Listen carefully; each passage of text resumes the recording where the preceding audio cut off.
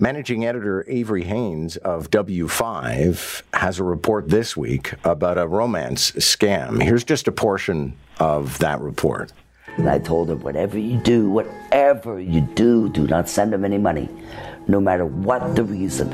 You want to talk to him, you want to do this sexting, I guess it's called, with him, you have your fun, but do not send him any money. And what did she say? Oh, I won't. But she did. When Susanna asked her children for a $1,500 loan, they started digging into her finances and were shocked by what they uncovered. Several loans, credit cards, lots of transactions being taken off. Transactions and loans that added up to more than $205,000. Every penny of it sent to the good doctor. Avery Haines is with us now. It's nice to have you. Happy Friday. Happy Friday to you, John. Okay, so set this one up for us. I mean, it really is a tale as old as time, but it just keeps on happening. You know, I have done so many investigations into romance scams, John, and they always break my heart because the victim is out two things. They're out money, but they're also out the chance at love. And I think that's, they're left kind of brokenhearted and broke, and that's always a tragedy. But this story is one I've never seen before. This was a classic romance scam where this 64-year-old grandmother from Barrie, her husband had died 5 years ago, a retired police officer had died 5 years ago, and she just wanted to find love. And so she went online and was bilked out of hundreds of thousands of dollars. But in our investigation, which spans from Canada to Ethiopia to Hong Kong, where she is now behind bars, facing the rest of her life in prison, we look at how the scam evolved from one man who was taking money from her to another man who came on the scene, who very likely was the exact same man, who only wanted to give her things, including a free trip to Ethiopia to meet him.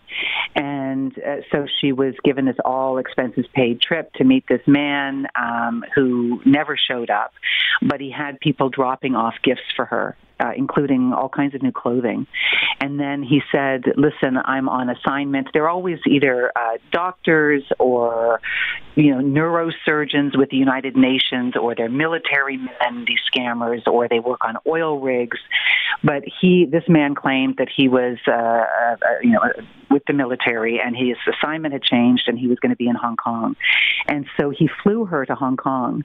And when she went through customs, they checked the clothing, and inside the buttons of the clothing, pressed into 262 buttons of the clothing, was 1 kilo of cocaine. Oh.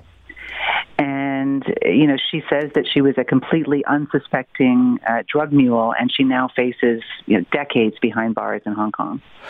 Wow, that is one heck of a tale, because it goes way beyond the usual scam and fraud and into turning somebody into a drug mule. And does she have any hope of getting out of jail, or are they going to be all hard-ass about this?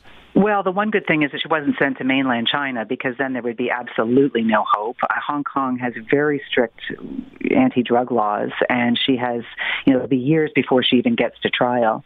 And she has a long road ahead of her in having to prove that she had no knowledge and that she was a victim of a crime syndicate.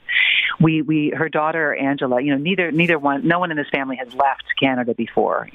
So her daughter, Angela, flew to Hong Kong, 12,000 kilometers to see her mom, and we were there with her.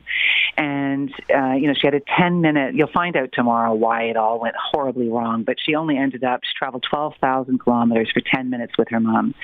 She gets 10-minute phone calls every month with her family, and I joined one of those calls, John, between her daughter and her.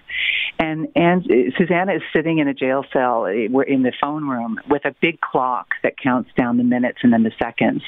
And it was just heartbreaking. There was 10 seconds left, and her daughter is saying, Mommy, just keep saying I love you, keep saying I love you until the time runs out.